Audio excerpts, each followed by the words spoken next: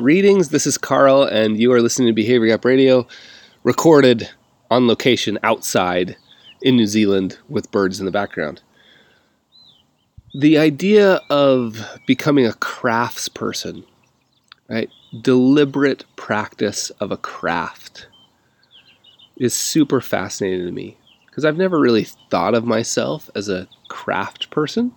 As a craftsman, I've always thought of that as like the guy who knows how to make knives, or, the carpenter, the person who knows how to work with metal. That's what I've always thought of as a crafts person. But the idea that you can take something and deliberately practice it so it becomes a craft, something that you're really good at, or at least continually improving at, has been really fascinating to me recently. I've been trying to learn how to surf ski, which I won't take the time now, but it essentially you're sitting on the top of a very, very flippy, very unstable sea kayak.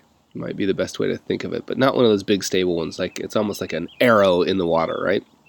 And I've noticed that people who have gotten good at it are incredibly efficient, right? There might be, they may take. And it's a little bit unfair, right? Not only are they stronger than me, but they're using less energy than me. So, because one paddle stroke by a craftsperson, right, one paddle stroke might be equivalent to 10 of me sort of bashing around with my paddle trying to get anywhere. And so this idea of deliberate practice, practicing a craft. And I think it's important, too, when we think about if you're in a job that involves you giving advice. Let's say you're a financial advisor and you've got to explain a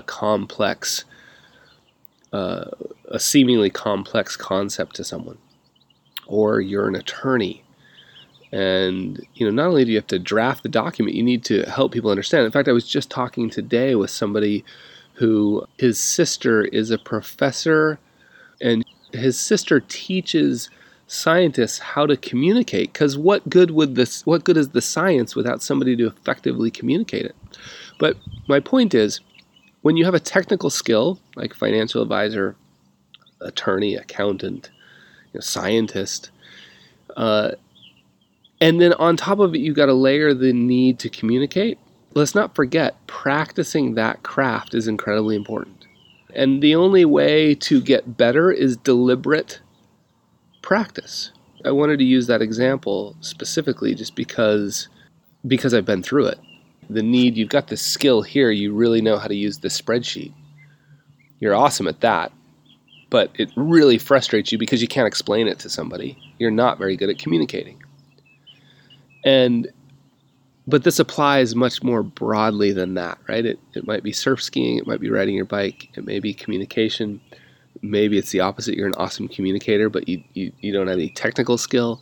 Whatever it is, the idea that you can take something and deliberately practice that craft. And some of the things that have helped me a lot is, getting coaching. Having somebody from the outside go, oh, Carl, man, if you just move your hands just a little bit to the left, right? Or did you notice that you say a lot in your podcast? Or that you say right or like a lot in your podcast? I didn't know I was doing that. So I'm working really hard at fixing that because I got coaching.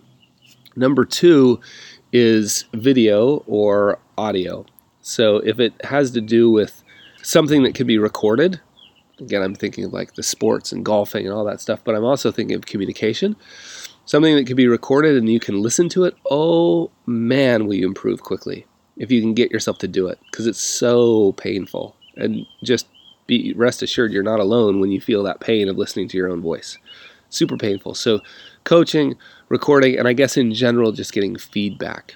Feedback in a way, like an openness to being better. Like a commitment, this is an awesome way to think about it, a commitment to the craft. So the craft becomes separate from you, right? You don't think of yourself as, oh, I didn't do that well, I must not be good. You can sort of point at it over there and say, hey, I'm in service of the craft, commitment to the craft. So anyway, that's just some thoughts on being a crafts person. right? On being committed to a craft and the value of deliberate practice. I would love to hear from those of you who've developed this. I've heard all sorts of amazing stories.